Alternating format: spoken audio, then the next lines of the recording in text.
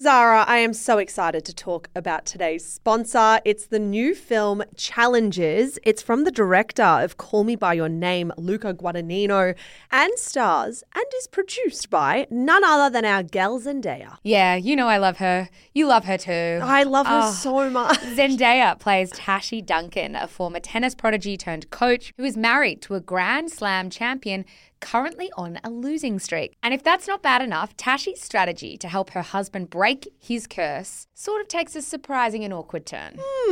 Awkward indeed, because now he must face off against his former best friend and Tashi's ex-boyfriend, Patrick.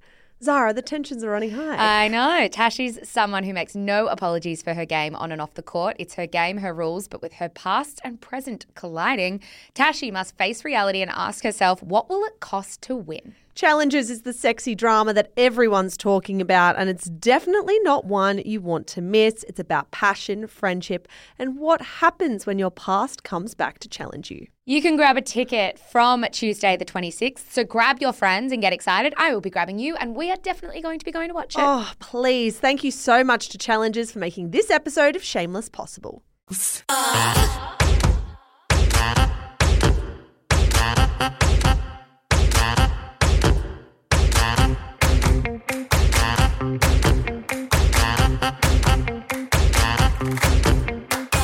And welcome to Shameless, the pop culture podcast for smart women who love dumb things. Oh, no, I don't like that. I don't like it either. I just wanted to see if you're actually listening to me this morning. You're joined, as always, by Melbourne writers Michelle Andrews and Zara McDonald. I love that before we jumped on the mics, you were full on belting out one of those songs on radio and then you just dove straight into the opening line without any warning at all. A woman of many talents. Coming up on today's show, the royal bebe, of course, the Daily Mail's invasive Margot Robbie story that sparked a conversation about public interest, and of course the Met Gala.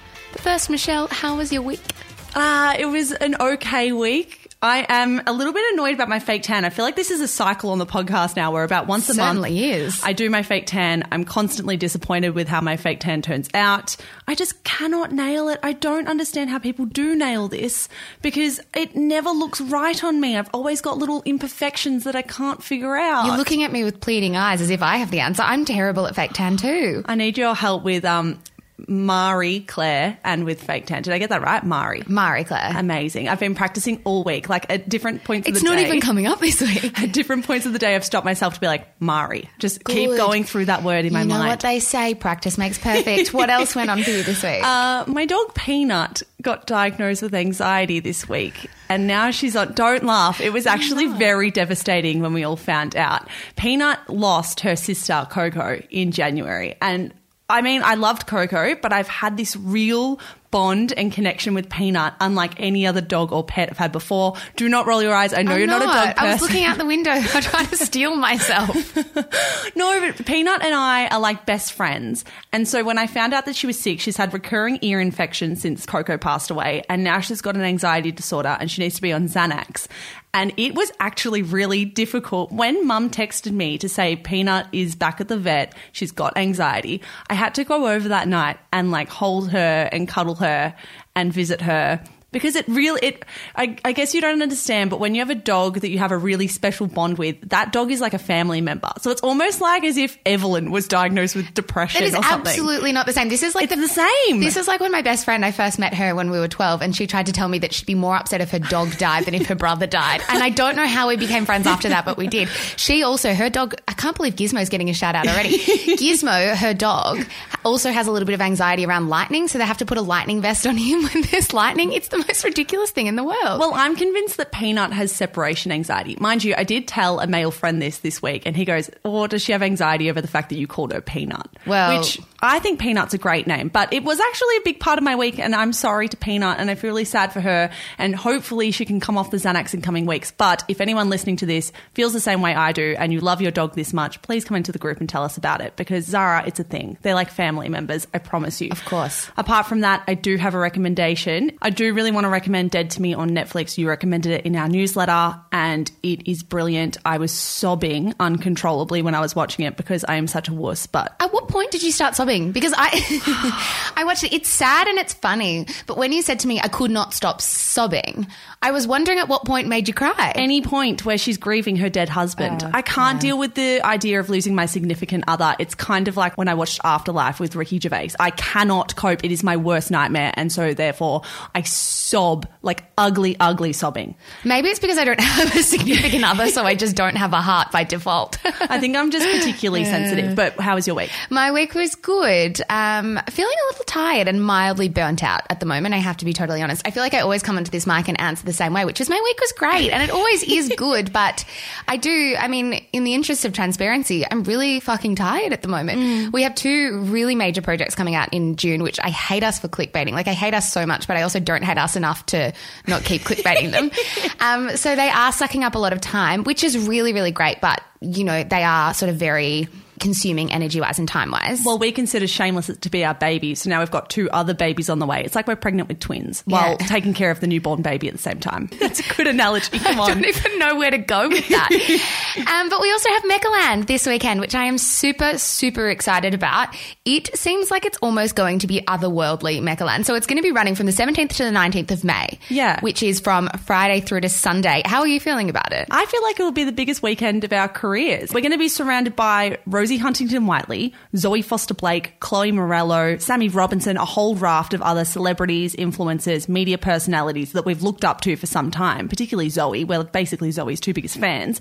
I can't wait. I'm actually so excited. And the fact that we are across every single session, I'm just like bubbling with nervous anticipation, but also just overwhelming excitement about it all. Totally. So we will be there every single day. And if anyone actually is still interested in getting down to Mechaland, we actually do have a special treat for you because we want our Shameless listeners there as well. So what we put on our Instagram story the other day, and we wanted to mention it on the podcast too, is that if you use the code Shameless at checkout, you can receive a double pass for you and your friend for $75, which is normally $150. So you get it for half price. Exactly. I think there are still limited tickets available. So please come and get down. We really want to meet some of our Sydney Shameless listeners because we haven't yet. And we love having a chat with the listeners as well. We love bumping into you guys. So this will not even be bumping in. We can all hang out together at Mechaland. So please come up, say hi, get a selfie with us. We are so excited. If we seem really nervous, just kind of give us a pat on the back maybe. And a cup of tea would be wonderful.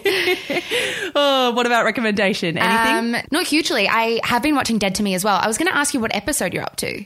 Mitch and I binged 4 in a row last night, and then Mitch decided I was crying too much and dehydrating myself, and therefore it was bedtime. Yeah, I would definitely recommend Dead to Me. I have binged it. Maybe I'm up to episode 6 or episode 7. Yeah, the twist was pretty unexpected. I mean, I think I expected the first twist, but the second twist I was like, what? The other thing I would recommend, I did put this in the newsletter too, is a story on Harper's Bazaar that I have been sending to everyone, and it's called Men Have No Friends and Women Are Carrying the Burden. And it's all about how men have not been taught to have like meaningful, productive, deep connections with each other. So when they sort of form romantic relationships with women, and we're talking predominantly about heterosexual relationships right now, women are bearing the brunt and carrying the burden of all of their sort of emotional needs. Yeah. And I have found that in my personal life across the board with my male friends or watching like my circle of friends and their relationships. I just thought this is everyone I know. So I'll put that article in the show notes. I can't stop plugging it everywhere.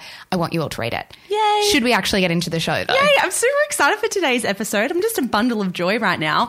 A royal baby was joined. So humble. A royal baby joined the universe during the week. And of course, we're doing a royal segment. Everyone gets annoyed when I say that I don't want to talk about royal things. I am so keen for the royal segment today. She's done a 180. She was the one that pushed the royal bebe segment, not even me. Can you stop saying bebe? Unfortunately not.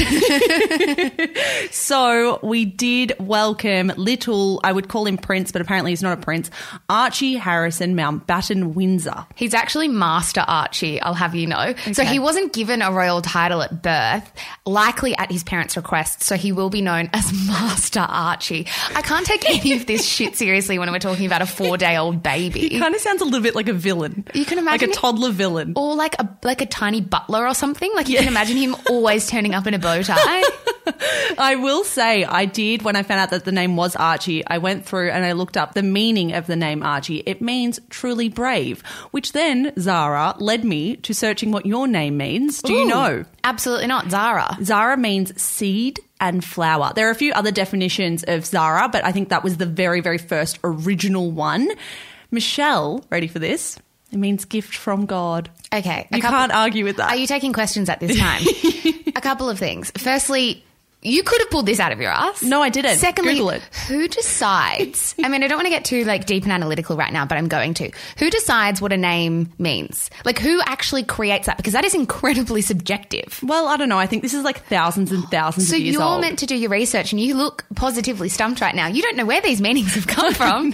I'm happy to Google it. I think Michelle's a very Catholic name. Gift from God. Well, technically Michael means gift from God and Michelle's just the dunce female version of Michael, I think. Another question. What happens if you don't believe in God? Does that mean you don't actually exist? Well, I don't believe in God. I am atheist, but I was baptised Catholic and my mum is very Catholic. So you're actually a gift from nowhere. That's assuming that we're atheist. Anyway, let's go back to Archie because I have to say, what a fucking casual name. Why? Love it. Why isn't his name Archibald? I think I'll be calling him Archibald because you absolutely cannot have a royal baby called Archie. What are we going to start calling the other royal kids? Shaz and Lulu and G. Lulu would be nice. I'd be right behind Lulu. But apparently all of the royal experts did say that this name from Harry and Meghan is a strong indication that they'll be raising their son as a very informal royal. So they don't want him to have the title. They don't want him to have the classic royal name with origins in royal history. They want him to be his own person. And fuck yeah, I'm all for Archie being his own person. A normal kid, of course. He's going to be so normal. You know what I really enjoyed? Did you see the meme? I think we actually put this up on our Instagram account, so you would have seen it. Just heard the news that the royal baby is doing well. Well, he's only been on the planet for 5 minutes. He's already a prince, absolutely loaded, and will never have to work a day in his life. I'd say he's fucking smashing it. Okay, I liked the meme, but I want to catch a technicality where I don't actually think he's a prince. Yeah, he's not. Which is a bit disappointing. I still liked the meme, and I think all of our listeners like the meme on our Instagram account as well. I tell you what I loved as well. I don't know if many people watched the footage of when Meghan and Harry came out at Windsor Castle and presented Bebe Archie to the crowd, to the media. And the person asking the questions was cracking me up.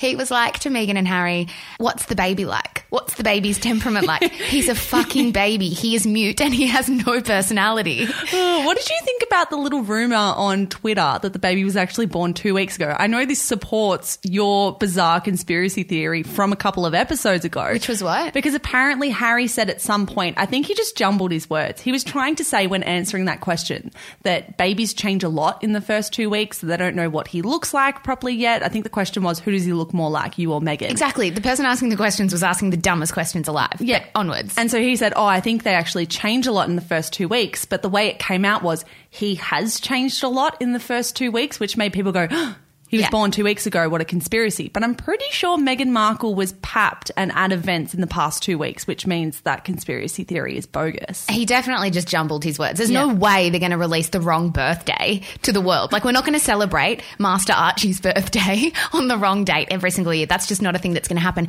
It's disappointing for you, obviously, because you were the one that said that the baby was born a couple of weeks ago. I was the one who had said it. He hadn't been born yet. I was literally so close to be like, Zara, I'm so impressed by your maturity in acknowledging that you were very, very wrong. I think we all know Michelle, I would never make a prediction about the royals. That's a terrible thing to do. You can't just twist this. I want to reach across this table and slap you. One more thing I wanted to finish on with this kind of Royal Bebe segment is talking about Will and Kate, because they were interviewed a couple of days after Archie was born, and a couple of things... Master Archie to you. Master Archie to me. A couple of things, piqued my interest. The first was William being so dorky. He is so dorky right now. He said, I would like to welcome my brother to the sleep deprivation society that is parenthood.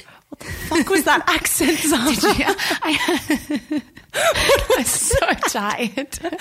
Do it again. Do it again. I just want to hear it again. Okay. I would like... You're not editing this out either. No, I think you're editing this week. I would like to welcome my brother to the sleep... Okay, we need to actually do our jobs right now.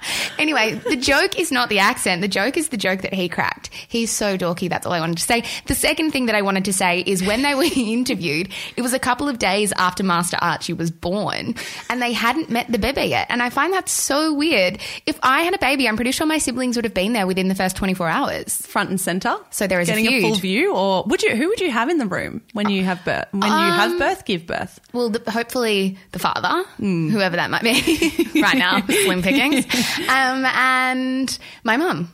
Yeah. She doesn't know that yet. So thanks, Mum. Trish, you're going to be there. Great. What about you? Partner. Oh, probably I'd want everyone. My sister's a midwife and Evelyn's studying to become a doctor. So probably partner, mum and sisters. Oh, amazing. Is that too many? How many are you allowed? I mean, it's your baby. Your body, your choice, hon. Thank you, next bitch. And now it's time for the quick and dirty. Every week we give you the top 5 stories from the rough and tumble of the celebrity news cycle. Zara, please give it to me. That sounded sexual. Not sexual. Was it? Who knows? We spend a lot of time together these days. Give it to me in a very platonic way. That's not what you say off air, Michelle.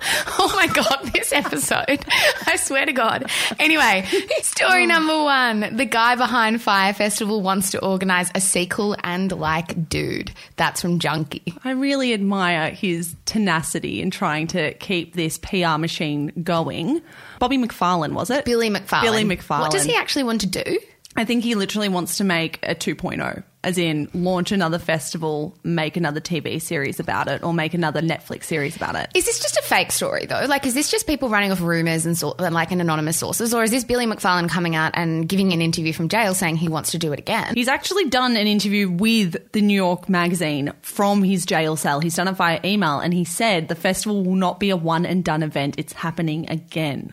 What's the saying? You should move through the world with the confidence of a mediocre white male. Is this not that in an example? Absolutely. I think he's also writing a memoir too, they say, which he's writing it from prison where he is serving 6 years, and he is hand-delivering pages to his partner or his girlfriend and will be scheduled to release in 2024.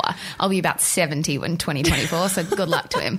Number 2, surely this is a prank. Amy Schumer's baby name baffles fans. That's from news.com.au. Michelle, the baby name was?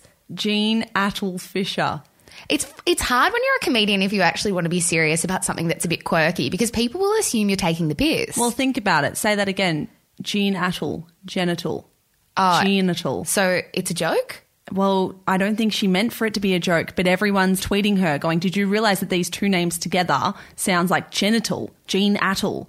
And it really reminds me of that ad on television. I think it's for a milk company or an iced coffee company or something, where the name that this boy gets given at birth is Callum Murray. And then, have you seen that ad? My favourite game to play around with a group of friends just on a tangent is giving the best possible like combination of names. Yeah. Well, I know someone, I think my auntie was considering calling my nephew Lee. Her last name is King, so it's going to be Lee King. Just amazing stuff. But Jean Attle, I'm not sure it's quite there in terrible name combinations. I wouldn't call my baby Jean Attle. It does sound a little bit like genital, but that's not the only reason I wouldn't call it Jean Attle. Do you get me? I do get you. I don't mind it. Jean is quite a lovely name. And also, he's Jean Fisher, so it's not often you get called by your first and middle name. True. Michelle Louise? No, Elizabeth. See? Oh, yeah, it used to be your Facebook name. See, not many people know your middle name, so I'm not so stressed by it. I'm offended that you don't know me at all. What's my middle name? Elise. Oh, nah. Zara Elise. Nah. What is it? Ellis. Damn, it's so close though. Number 3, Semenya loses landmark legal case against IAAF over testosterone levels. That is from The Guardian. I actually put this one in because I think it's been such a massive conversation this week. It has been proliferated on social media so widely that I think it has kind of moved into this pop culture space now where lots and lots of people are discussing this, and this isn't just a sport conversation anymore, it's a societal conversation. So what do you think about it? I have to say I don't think I have the knowledge to actually have an opinion. I don't know enough, so I don't have one, although my heart initially goes out to Semenya because these kinds of things can't be easy. It seems so muddy and hard, and I have to say I haven't done enough reading to actually form an opinion that matters. Yeah, I really encourage people to go do some reading on this, particularly by The Guardian. They've done some really good work around it. So for those who missed it, Caster Semenya does have a DSD. That refers to a difference of sexual development. So it's commonly referring to people who are born intersex. So often intersex women are born with testicles inside their body. So this actually represents almost about 1% of the population. If you do some reading into it, the studies that are peer-reviewed and robust and are widely recognised suggest that intersex people may be as common as redhead people. This is a huge, huge portion of society based on what we probably thought it was previously. And I really recommend you go and read about intersex people and about DSDs. It's a really interesting discussion. I think this finding is very complicated. And when we talk about it, we probably need to acknowledge all the complexity that comes with this. Do you have an opinion? My initial opinion is the same as you. I feel the utmost sympathy for Caster Semenya. I don't think it's as simple as some of the arguments that, well, if you're born a certain way genetically, then that's just a blessing and you should be able to do whatever you want with that. It does feel oversimplified, but the crux of what I think sits there somewhere. Yes. Somewhere in that argument. I think there's grey area, and I think I do lean towards Caster Semenya, but I don't think it's cut and dried. I definitely don't feel black and white about it. Interesting. Number 4, Cara Delevingne and her true love, Ashley Benson, dressed down for flight out of JFK together. It's a nothing story, but the reason that I wanted to put it in there is, did you know that Cara Delevingne and Ashley Benson were dating? Who is Ashley Benson? The chick from Pretty Little Liars. Google her. You'll know who she is. I feel like Cara Delevingne has been off the radar for a really long time now. Was she at the Met Ball this year? She was in the stripy, colourful, like fully striped. She was. I just didn't know that she was dating Ashley Benson, and I quite like them together. Interesting. What did they look like when they were dressing down? As anyone dresses down on a flight out of JFK. So literally what we're wearing right now. I mean, you're wearing a jumper. I'm wearing the ugliest jacket in the world. I think they're a little bit more designer chic than us, but anywho, I wanted to pop that in there. And number 5, Instagram influencer wins $1,600 after Melbourne cafe deal goes sour. That is from The Age. What a story. This was a great story this week. Do you want to give context? I sure do. So Chloe Roberts is an Instagram influencer from Melbourne. I think she dabbles more in the fitness kind of sphere. Yes, she's been pretty popular for the last 12 months in particular. I remember first stumbling across her about 12 months ago, and I think every guy under the age of 18 that I've ever met in my entire life follows her. Interesting. She has well over 100,000 followers, and she went into a deal with Legacy Camberwell, as a lot of Melbourne influencers do, to post about being at the cafe in return for cash. What actually happened was she posted about the cafe a few times, and then after a week or so of the posts being up, had deleted them. So she got into a little bit of a stoush with the Camberwell cafe. They said that because she had deleted the photos that she had sort of violated what she'd agreed to do. She said, well, you got all the exposure in a week. How many more people are going to be looking at these photos after a week? They took it to court. Yes, and it was ruled in Chloe's favour. She actually won $1,600 back. What do you think? Because I'm not sure I necessarily agree with that judgment. I actually think that in myself and my own social media behaviour, I will scroll through people's accounts, or I would when I'm younger. I probably don't do this anymore. But maybe when I was 20, I would scroll through influencers' accounts and look at where they were going to brunch. I just find it interesting to know. And so I do think, although the likes would come predominantly in the first 24 to 48 hours that a post is up, I don't necessarily think that's when the most recommendations or suggestions are coming in a person's head when they're looking for where they should go and go get a bowl of acai. I think I disagree, but maybe I disagree because our Instagram habits are quite different. I don't tend to go back through people's profiles and look at their old stuff unless I'm really going at it and stalking somebody. See, I do all the time. I don't even think I scroll through the feed so much. I typically go through people and then scroll through their grid. Which is going to inform our opinions on this. I do agree in the judgment that was handed down touched on the fact that her posts were likened to that of a billboard, in that the most exposure comes after a week, and after that you're not going to get that much awareness or brand awareness or anything meaningful after a week. So she did win $1,600, as we keep touching on. I did really like the final quote of the story. This is like when worlds collide, like our fluffy, or what people would like to think is our fluffy Instagram influencer world, colliding with the fundamentals of the legal system and like the most serious part of our society. It's very, very funny. So it was VCAT's deputy president, Mr. Ian Lulham, said he did note in his judgment a dichotomy between the young, slim consumers and the thoughtfully plated but somewhat enormous meals. Perhaps they are share plates, he suggested. It's just like, it's an amazing thing when such different worlds do collide. I really enjoyed that story. It will set an interesting precedent though. I do also feel sorry for Chloe Roberts because she's getting a raft of hate and really mean comments on her post right now. Agreed. And I think people who are going to come for her for receiving money for going to a cafe need to really recalibrate the way they're thinking about influencer culture. She is an advertising channel. She can advertise in whatever way she wants. She's got an audience. It clearly fucking works. Otherwise, Legacy wouldn't have gotten her in so many times. Well, her feed is an essential billboard. Like, that comparison is incredibly correct. If you're not going to get angry about the billboards that you drive past on your way to work, I don't think it's necessarily fair getting angry at Chloe Roberts, who is simply capitalising off an audience that she built.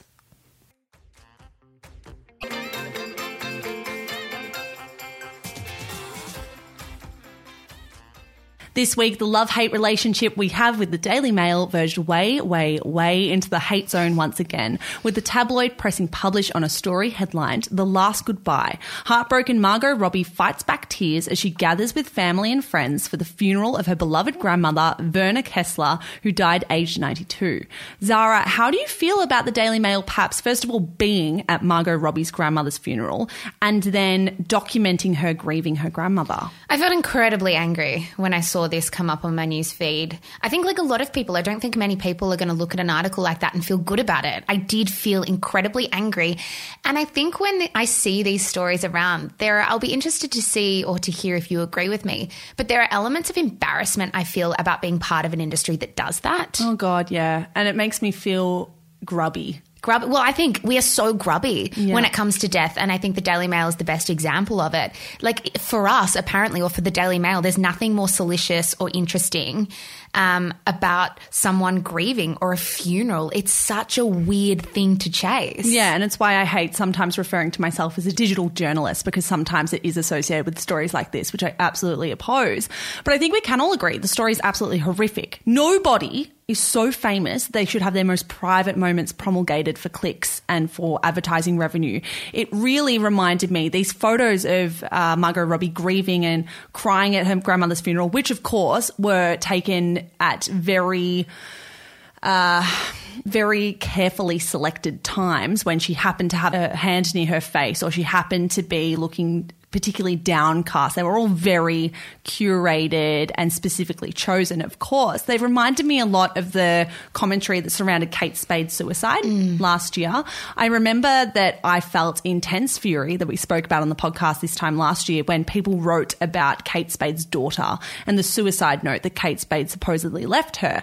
I think there is so much faux concern that the media use to excuse covering topics like this, and I think it's just disgusting. Well, it's like they know they're doing a shit thing, so because they know they're doing a shit thing, they try to make sure that their tone is as sympathetic as it possibly can be. Like, devastating for Margot Robbie.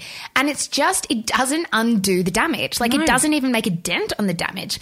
What's interesting to me is if we pull this story into a conversation about greater public interest, is that people would, like the Daily Mail or whoever was writing articles about Kate Spade's daughter, that would argue that this is in the public interest, that people are clicking on these stories so that we have to write them.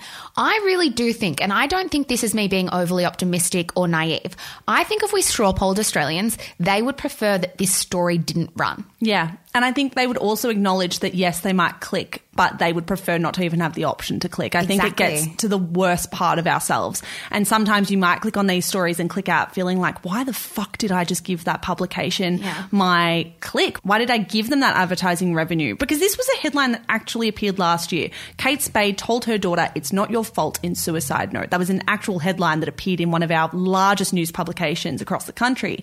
And the entire tone throughout this piece, as with the Margot Robbie piece, was the poor thing. It's just heartbreaking. How could this happen to her? What a sad case of events. And I just think, what is the benefit there? How does anyone benefit, apart from the Daily Mail, to having that story up there? It is so intrusive. It is so symptomatic of a culture where we feel like we own celebrities. We own everyone. Yeah, exactly. That they are products that we are entitled to. I'm interested in this idea of public interest, right? Because I think public interest is incredibly subjective. What you think is interesting to the public and important to the public might be very different to what I think. And then once again, I imagine our perspective is very different to another journalist's. Something you consider or I consider irresponsible to report on could also double as an article that everyone is clicking on. So maybe in the Margot Robbie case, this did generate a lot of clicks. So is our clicks a measure of interest? And if it is, do we actually also need to self-reflect and analyse our own clicking habits and how we inform what's reported on too? Like, I don't know, I don't want to shift the blame completely, but I do want to acknowledge that we also have some power here in deciding what is interesting to us by deciding what we click on. Well, this is the disturbing thing, right? And I think lots of people are going to be really stunned when I share this, because I remember being stunned as a young journo new to the industry. There was a particular person or a couple of people that I worked with a few years ago where the literal line that they would send to me would be, can we get some dead baby stories today? Because it was widely acknowledged that dead baby stories performed well. Lots of people clicked on them. Lots of people cared a lot about them.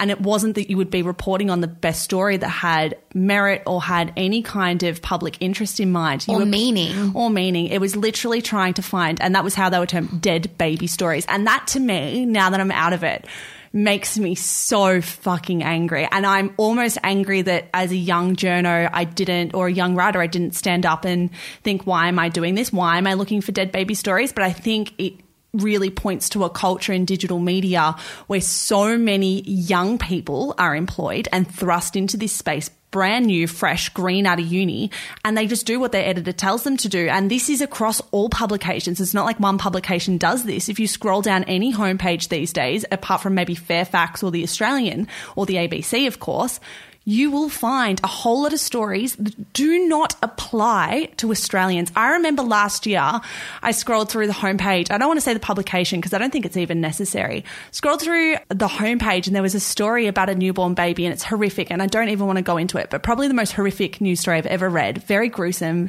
very disgusting. And I remember reading the story and feeling very upset. And then I got to the last few paragraphs and it explained that this was a story that happened in 2015 in Ireland. And the only reason they were covering this was because very recently the mother posted something on Instagram about it. And I remember thinking to myself, why on earth is this a story in Australia in 2018? This was the end of last year. Why do we need to report on this? And the why is simple as this, is to get clicks. I think that's a really important thing for people to recognise who might not work in the industry or understand how the industry functions, is that it might be worth you looking at homepages and actually critically analysing why the stories are sitting there. Like, does this have a bearing on how we function as an Australian society? If it doesn't, then it wants your click, and it wants your click not because it wants you to be informed or happy or feel fulfilled when you read that story. It's because it needs your click.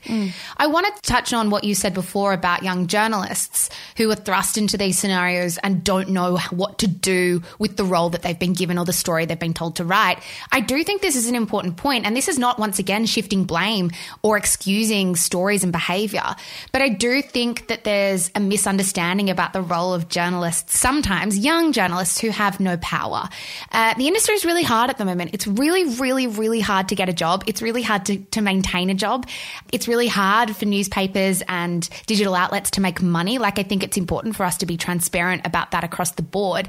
And so when a journalist is writing a story like this, for example, the journalist tasked with writing the Margot Robbie story would have absolutely no power in saying no to that. And that doesn't make it right, and that doesn't mean that we should excuse all of it. But I do think it's maybe an important point to make. I remember I touched on this in the Facebook group a week or so ago when we were talking about Jade Tunchi calling out a journalist. And what she did on her Instagram story is she blacked out the name of the journalist but wanted to, put the email in there so they could understand the publication and the sentiment that was coming. And I appreciated that because I think the publication's reputation should be the one ruined, not the journalist who might be doing a job they have no power in saying no to. Absolutely. And I don't think you can comprehend how extreme the pressure can be in these scenarios as well. I think above anything, above newsworthiness or benefit to the public, the number one criteria for publishing a story these days is, will it get traffic? That's it. It's the main cornerstone of any story that is published. Will people click on it now? And I think when I was 20 or 21, I made some decisions that I really fucking regret. And I also think that it's hard. You can't take your byline off things. If you are tasked with writing a story that you probably don't want to write, and you can vocalize that, say, I'm not comfortable with this, it will probably at the end of the day still be your byline up on the internet, and you will receive likely a fair bit of abuse or a fair bit of hate for that, for something that you might have spoken up about, that you might have said that you don't feel comfortable with. It's not the editor's name up there. And Zara, I might have even given you, when I was the editor in our roles and you were the writer, I might have given you stories that you didn't feel comfortable with. And that's probably it points to the damaging aspect of the industry, where the people copying hate for these things and the people copying a whole lot of abuse or even legal implications, as we saw with the Cardinal Pell trial, aren't the people who actually picked out the stories or published the stories. They're the people who are tasked with just writing them. Well, I think when it comes to public interest, because there's no definition and because it's vague and ambiguous and based on judgment calls, those judgment calls are getting increasingly clouded and more problematic the more digital media struggles, because no one in digital media is making money. I did want to flip this conversation a little bit and touch on when invasive stories have meaning, right? And I know that might sound a bit weird, but I remember when there were photos of Thomas Kelly's funeral published across major news outlets. And Thomas Kelly was the 18-year-old who was fatally hit at King's Cross that sparked all of those lockout laws in Sydney. And his funeral was broadcast pretty prolifically across the media. And it got me wondering then, and it makes me wonder now, is that in the public interest? Is seeing a grieving family crucial to humanising an issue we actually all need to act on? Well, does that need to be done at the funeral, or could they have shown their grief in other ways after the funeral? I wonder if you went and asked those parents, would you like the media to be at this funeral, or would you like to actually express this in your own way, in your own time after the fact? Because they did go on to become such huge advocates, not only for mental health, but for coward punches and violence on the street, particularly alcohol-fueled violence. Well, they did come on the record very early after his death, within a day of his death, and spoke to the media. So there are elements of pragmatism about this, that if we're going to move forward on really tough, fucking hard issues, do we need to see human loss to make sure that we all actually do something about it? Because sometimes we just sit back and assume things don't affect us or would never affect us. I also want to see, I mean, I think it's important to ask where else invasion is helpful. I do think that there can be a misunderstanding as well about what a journalist's job is, and that's really hard as someone who is a journalist. Death knocks are a really interesting one to me. So for someone who doesn't know what a death knock is, I remember being incredibly confronted by the concept when I first sat in a uni lecture, and I think it was the first time that I thought maybe this industry and this job is not for me. And a death knock is essentially a journalist going to the house of someone who has just lost a family member to interview them. Often unexpectedly, often in pretty tragic or newsworthy ways. Without invitation. Yes. And the idea is that you have a story to tell, and the idea is that some good can come out of this story. Once again, put a human face to loss and pull people into gear. And I recommended in the newsletter this week a podcast interview with Elizabeth Day, which I'll pop in the show notes. And she told a story as a young journalist in the UK of having to do a death knock. And she knocked on the door of this young family who had just lost a family member. And the family opened the door, the father opened the door, and he said, it's actually the day of the funeral. And she had no idea. And she said, I'm so sorry. I'm so sorry. I will leave you. I'm so sorry. And she left and she called her newsroom and they said, can you wait in the car until they're ready to speak? No. And she told this interviewer, I had kind of two choices in that moment. Do I choose between my job or my sense of compassion? And she went home and she thought, I don't care if they're going to get really angry at me about this. I can't do it. What ended up happening is that dad ended up calling her the next day and she was the one that they wanted to speak to about. And in these scenarios, there are really important stories to tell. And I do think it's important for us to mention that, because the media is not always evil when we're talking about really sad stories. I think they want to play a long game here, and sometimes telling the stories of grieving families is the way to do it. Absolutely. I do want to wrap this segment with a quote from Michael White. He wrote this really searing story in The Guardian in 2016, weighing up what is in the public interest, and a quote really stood out to me. The tabloids do some great stuff, lots of it genuinely in the public interest. I just wish they were as rigorous in examining their own behaviour as they are in making a good expose watertight. A week ago today was the biggest red carpet event of the year. Yes, we're talking about the Met Gala. There were outrageous looks and complete works of art. The Met saturated with the most famous faces in the world. But of course, as it always does, conversation inevitably turned to Kim Kardashian, Kim Kardashian's dress and Kim Kardashian's waist. Mish, let's start with the Met Gala and make our way to the world's most famous woman. Happily. First, can we please start with all the men who looked like they were going camping instead of going to the Met Gala? The first note I have is, let's start with the men, ! Yeah. So the theme was camp, which means you cannot be too extra. Go extra and extra and extra. Go above and beyond, and you're still not going to be too much. This is, I think, one of the best Met Gala themes I've seen in terms of bringing out brilliant and engaging and fun costumes. Definitely better than Roman Catholics. That was bad. It was so bad. So I get the whole idea. There was, for those who missed it, a whole raft of men who rocked up in very simple black tuxedos as if they were going to the Oscars.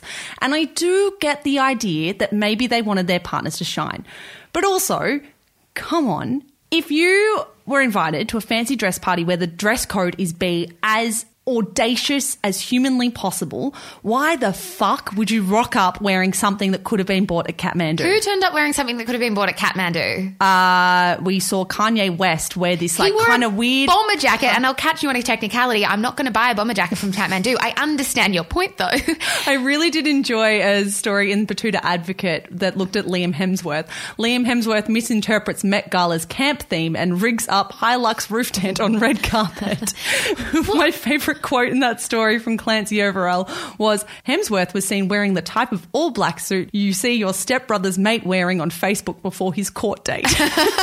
That's pretty good. I wonder, though, to take a more serious perspective on these male outfits, in what kind of world have we created for them where they can't step out of their comfort zone, probably for brand? Like, we laugh at them for being so vanilla and disrespectful and boring, but truthfully, don't we have a lot to answer for if men can't be seen as flamboyant as the women? And I know some people will be saying, what about Harry Styles? That's completely part of Harry Styles' brand, to be a little bit flamboyant and a little bit quirky. Kanye West has gone big in other years. I'm talking a about few years ago, he wore a completely bejeweled jacket with weird Kanye's a completely different kettle of fish. He just doesn't exist on my radar. Coloured contacts. I'm talking more the Frank Oceans, the Liam Hemsworths. Would we, like, I wonder... I will catch you on Frank Ocean. He was very camp. Did you read about the meaning behind his outfit? Oh, no, but he just looked like he was wearing something boring to me. So what his outfit was speaking to was, there is a very famous photographer whose name escapes me, I'm sorry, who would walk around the streets of New York and Los Angeles, and he actually documented camp culture, despite the fact that he was not camp at all, but he was always carrying his video camera and his camera in general, and that was actually a point to this late photographer. Okay, that seems smart, but don't you think it's also a bit of like a costume party cop-out where you have like, you turn up and you're asked to go as like a royal and you turn up in a normal outfit and just have like a Prince Harry mask? No, I think it was clever because he was documenting everyone. Look, I could be wrong, but I am interested in the Liam Hemsworth thing. Like, in what world would we have let Liam Hemsworth turn up in the same outfit as Harry Styles? Oh, come on, that is such a cop-out. He could have rocked up in potentially. So many straight men rocked up with flamboyant outfits on and they absolutely rocked it. I do not buy that we don't let Liam Hemsworth wear anything but a black suit. Maybe my language is wrong. It's not that we don't let them, but there is a huge sense of masculinity in Hollywood in the roles that he plays and the brand that he has. I wonder if it just simply wasn't helpful. Mm-hmm. It's more that than us. I think we really would have celebrated Liam Hemsworth if he had have come out and done it. I just think he might have struggled brand-wise. I just think they're at the very bottom of my worst dressed list. Kanye West, Liam Hemsworth, top of it. Sure. Okay, so if they're at the bottom, who's your top of it?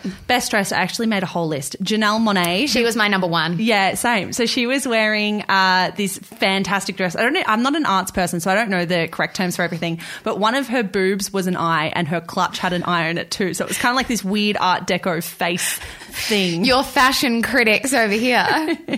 The Fug girls right here.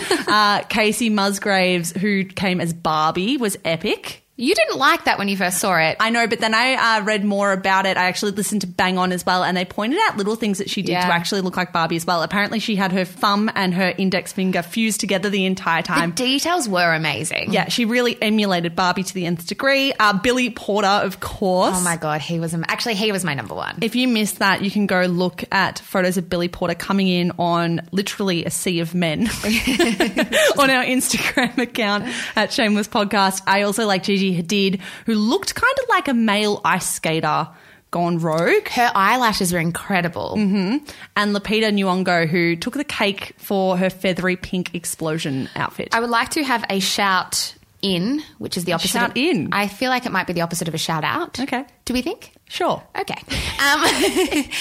To Karlie Kloss, my beloved Karlie Kloss. For the OG listeners of the show, you will know I have an unhealthy obsession with Karlie Kloss to the point where it's kind of weird. And Karlie Kloss turned up to the Met Gala in the world's most boring dress. Yeah, she's on the worst dress list along with Kanye West and Liam. I felt like a bit embarrassed because I speak so much about Karlie Kloss and her being like a warrior and like the best person alive. I felt like she really needed to represent me. Yes, I do want to talk about her husband's outfit as well. What's her husband's name? Josh Kushner. Josh Kushner. Again, boring, didn't go based on the theme, very disappointing. Yeah, but it's a bit more awkward for someone like him who actually isn't in the public eye. No, you can still do something better. Wear a pink suit, wear a red suit, literally do anything other than a black suit. He was meant to wear a very sparkly bow tie, I saw on Karlie Kloss's Instagram stories, but he substituted in for an even more extravagant regular black tie. Oh. I do want to get to Kim Kardashian though, because I think that's where the focus of the conversation has gone in the days after the Met Gala. And the conversation is focused and fixated on her waist because it almost seemed completely otherworldly. It was like she was photoshopped in real life. That's how it felt. That's the first thing I thought. It looks like she's been photoshopped, but these are all real moving footage. Yeah, for those who want a bit of context, she was dressed by Thierry Mugler, who, I'm sorry for my pronunciation of that. I know it's a French name and I know I also probably just butchered it. But he basically came out of retirement to make this dripping wet look on Kim Kardashian. The outfit was made out of silk organza, silicone, and it was dripping with crystals. But the conversation really centered not on the dress that she was wearing, but what was underneath it, which was the corset that was sucking in her waist to otherworldly proportions. And I think in Australia, the conversation was propelled along because Lisa Wilkinson was on the project, very well-known journalist Lisa Wilkinson, and they were talking about Kim Kardashian's outfit. And Lisa said, how is this even physically possible? Like, where has she hidden all of her internal organs? Because if you squeeze in the middle like that, the stuff has got to come out somewhere else. And from there, particularly in our Facebook group, there were conversations about whether we should be able to comment on Kim Kardashian's waist and in what way we should be able to comment. Where do you sit on this? I was actually semi-surprised by how contentious this issue of Kim Kardashian's waist became. We actually had to remove 2 posts in the group about this that just went down the wrong direction, and you and I looked at it after we'd been at an event and just thought, you know what, it's not productive anymore. Let's take this down and discuss it in the podcast where we feel like we can get the nuance in, which you might not be able to get in a bite-sized paragraph on a Facebook thread. I am interested in discussions around Kim Kardashian as a businesswoman and as an empire. And I think when a lot of women came onto those threads in our Facebook group and said, we cannot discuss women's bodies, this is body shaming, part of me definitely agrees. I think when we have conversations around women's bodies, we need to be really careful because we tend not to have the same conversations around men's bodies. However, I do think Kim Kardashian is a very nuanced case, and there is a lot of grey area with Kim Kardashian. Not just because her body is different and it's not what we typically see in the mainstream, but because she has made her body her brand. And I think Kim actually wants people to discuss her waist, not only because she posted up-close selfies of her waist on her Instagram stories, but also because she literally welcomed Vogue.com into her dress fitting so she could show them piece by piece the corset fitting process. She showed them how she got her waist to be that tiny. They included that she was working with the best corset maker in the world. They showed how much it was being sucked in and in and in, and it showed where skin was going and where flesh was going. She showed the cameras how she couldn't sit down. She showed them commentary from her family members as she got them on a video call and everyone was commenting about how tiny her waist was. Kim Kardashian put this waist narrative into the mainstream from the very get-go. Well, she knew it was going to happen. Like, she knew that this conversation was going to take place. One of her quotes to Vogue was very interesting to me. She said, I honestly had to practice. It's a proper corset. I've never had one like this. It's insane. She knew that we were going to be talking about this because she made the video before the Met Gala had even happened to be released after the Met Gala. Kim has used her assets, and I mean her physical assets, as a marketing ploy for years. The first thing that comes to mind is the cover of Paper magazine, where she did that very now iconic champagne, arse in the air kind of pose, which was like the least articulate way I could possibly describe it. Arse in the air. And all power to her. She is so allowed to do that. But I think we also must look at this all with a critical eye. If you want to use your body as a weapon, you're allowed to, but we're allowed to comment on it. And I think it is a two-way street. That said, I have to come back to what you said before because I agree with you. The issue when we talk about women's bodies is people don't do it very well, even in cases where we can. Yeah. And that's what I find really hard, in that, yes, we can have a conversation, but actually we need to be very careful with that conversation. I think what is being muddied here as well is that we need to acknowledge the fact that it's almost a division now. There are two versions of Kim Kardashian's body. There is the actual tangible flesh that Kim Kardashian walks around in every single day. And then there's Kim Kardashian's body, the product, the empire, the marketing machine. She has leveraged an entire empire off of her waist, off of her bum, off of her boobs. And we should be able to analyze that, not in a nasty way, not in a critical, bitchy way at all, but we should be able to analyze it from a journalistic standpoint, from a cultural standpoint, because Kim Kardashian's body has been the center of her empire for so long. She has had perfume bottles modeled off her naked body, where she literally had like a paper mache, I don't know the correct terms for it, clay setting on her body and had that physically made into a Perfume bottle. And then she had those perfume bottles in the Vogue.com video. She had shots of them interspersed when they were showing her waist. She wants us to talk about this. She sells her waist via diet lollipops, laxative teas, meal replacement shakes, waist trainers. I honestly believe that if you want to cash in money based on your body and your waist, you are making your body and your waist fair game for public discussion. If you are asking us, do you want to look like me? Do you want a waist like me? Do not be surprised when the public respond. But I don't think she is. She's not the one that's coming out and saying, oh my goodness, I can't believe you're talking about my body. True. It's other people doing it on her behalf, which I find a little bit more troubling. It is almost like you need to remove conversations about her body from her body. And I know that sounds weird, but this is not a physical thing. It's actually a business thing. I want to touch on 2 quotes from 2014 after the publication of this paper cover where people started talking about Kim's use of her body as a marketing ploy. The first quote is from Rob Shuter, who was the host of The Gossip Table, and he said, "We have actors going to drama school and musicians honing their craft for years, and Kim drops her clothes and suddenly all we care about is Kim." The second quote was from Jason Lynch, a contributing writer for Quartz at the time, who said, "Kim Kardashian's brand is Kim Kardashian herself.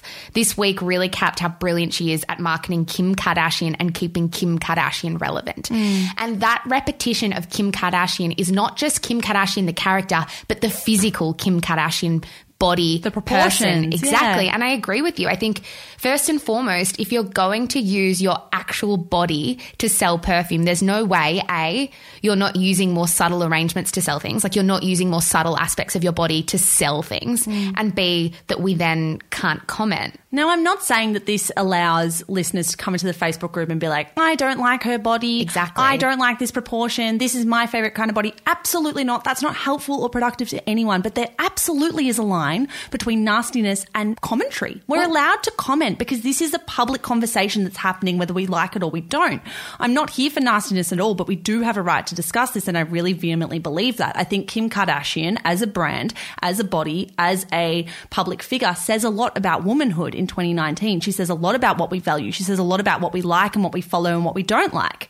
And therefore, I do want to talk about it. I want to talk about why Kim Kardashian's body is so prolific in the mainstream, why it's continually relevant, how she's managed to maintain that relevancy across decades. Do I think I can come out and say, Kim Kardashian's too skinny, too fat, too tall, too small? No, I don't think that. But let's not pretend that this is black and white. Well, part of me feels like we've reached a point where we assume that any conversation about a female's body is body shaming or nasty or inherently anti-feminist. And I flatly reject that. I don't think, though, like we keep coming back to, there are many bodies in the world we're allowed to talk about. That's what I think, truthfully. But if we're in the business, and sometimes I feel like the conversation online isn't where it needs to be. I don't think it's good enough. I don't think it's smart enough. I don't think it's helpful enough. Which is why I removed so many of the posts. Exactly. Yeah. But if we're in the business of talking about brands, then we have to acknowledge the many parts of a brand, physical attributes included. What I wanted to talk to you about very quickly is this concept of body shaming, right? And body shaming, we all understand what it means, what it does, you know, how damaging it can be. But it feels like to me, the minute I comment on someone's body, we are subbing that action for body shaming. Like I actually think we're removing the definition of body shaming from body shaming, as if the minute we comment on anyone's body, we must be body shaming. Do you feel the same? Well, I feel like, I guess I'll use Lisa Wilkinson's comments as an example. I think they may have blurred the lines a little bit. I think if she had her time again, she would probably be clearer with what she was trying to say and how. I think the comment, where is she hidden all of her internal organs, wasn't said with malice. I don't think she's saying that to be like, Kim Kardashian is doing something bad or she's wrong for doing this. I think she's literally just having that, oh my God, shock moment, which is what corsets are designed for. And what Kim Kardashian was aiming to do. Yes. She always wants us to Why ask else that? be in pain and say that you aren't going to be able to breathe on the red carpet, which she said to Vogue, if you don't want that reaction? Yeah. I don't think all conversations about bodies are body shaming at all. I think Lisa Wilkinson's tone is what people took umbrage with, not necessarily the actual words. I do always want to talk about Kim Kardashian's body, though, because I think it is something to marvel at and something to analyze and something that a lot of money and time and investment has gone into. So I agree with you. I do have a frustration there where any discussions of bodies are ultimately put down to body shaming. And flippantly referred to as such. I think here's the thing about the Kardashians. The reason that they're so famous is because they're hugely aspirational. Whether that makes you eye roll or not, that's the power in their brand. I think they're aspirational when it comes to how they are as mothers. I think they're aspirational with regards to the cars they drive, the clothes they wear, the parties they go to, and the bodies they commercialize and commodify. Bodies they build. Brick by brick. For me, it comes back to this idea that we touch on a lot in the podcast, where you do cop a little bit sometimes when you talk about women, when you want to kind of critically analyze a woman's actions, and people accuse you of being anti-feminist, in the same way that if you want to critically analyze a woman's body, you come across as body shaming. I think you have to do it in a very, very careful way, a very smart way, a very helpful way, and I don't think every conversation flies in this context.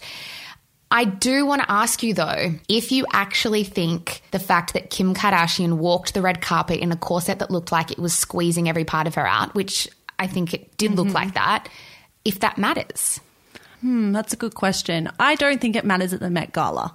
I think at the Met Gala, it's all about going above and beyond and being transgressive, I guess. It's challenging norms. It's challenging what we think beauty is. It's going above and beyond. And so, no, I don't have a problem with her wearing a corset at the Met Gala at all. I think she looked incredible. I think it was iconic almost, the outfit that she wore and the way that it looked. If she did this at the Oscars, I might raise an eyebrow? I might raise an eyebrow then. What about I think you? I completely agree with you. I think the Met Gala is almost about optical illusions. It's about art. It's about art, and anything you can do to sort of make us stop and look and wonder is actually not a bad thing. More power to her as well for releasing the video with Vogue to show the work that went into it. I think maybe that's why I really don't give a shit that she did it, because we saw how much pain she was in, how it all came together. She wasn't trying to gaslight us. She was just wanting to create a show-stopping moment. And I think in this conversation, a lot of people can be right at the same time. Kim Kardashian can absolutely be right for doing what she wanted to do. We can be right if we want to comment on how she did it. Absolutely agree. I'm really happy she did that video, and I had all of the same thoughts watching it as you did. I'm like, I am grateful to her for putting this out, because it doesn't give people the illusion that this was easy or normal or natural. I think that's all we've got time for. It is a long one this week. Is it? I reckon that's one of my favourite episodes that we've sat down and recorded. I had a lot of fun chatting about all that with you. Oh, thank you. I had fun with you too, as always, considering we spend most of our lives in front of this microphone. Guys, thank you so much for listening. We so appreciate your support more and more and more. Like we keep touching on in the last few weeks, if you do want to help us out, the best thing you can possibly do is leave us a review, 5-star review, if that's what you are so inclined to do. Or a 1-star if that's what you're inclined Definitely to do. Don't do that. Or you can subscribe. Subscribe kind of helps us out in the charts. So if you aren't subscribed to the show, please just click that little button subscribe on Apple Podcasts. And come see us at Mecca Land. As we said, our code is shameless. You can get 2 tickets for half the price that you typically would. We want to make friends with you all. We want to see you all. Of course, we'll be there later this year for a live show. But if you want to meet us soon, you can meet us this weekend. That would be wonderful. In the meantime, you can find us at Shameless Podcast on Instagram or Shameless Podcast Community on Facebook. Plug, plug, plug. And that's about all. We'll be back in your ears on Thursday. Bye. Hello guys, Mish here. I am the co-founder of Shameless Media. Thank you so much for giving us your ears and your mind and your time. We're so grateful. If you enjoy the stuff that we produce, may I recommend our brand new podcast, Style-ish. Stylish, if you want to say it quickly. Style-ish, if you want to take the long way through. It is our podcast for all things fashion, brand, business, and beauty. If that is in your wheelhouse, if you care about style content, you will love this show. It is, of course, more than just a show as well. It is a newsletter. It is an Instagram feed. It is a TikTok account. There is so much good stuff going out on Stylish every single day, starting now. So in your favorite app, search for Style-ish. Give it a listen, give it a follow. We are an independent media company and we would be so, so grateful for all your support. That's all from me, guys. Check out Stylish and have a good one.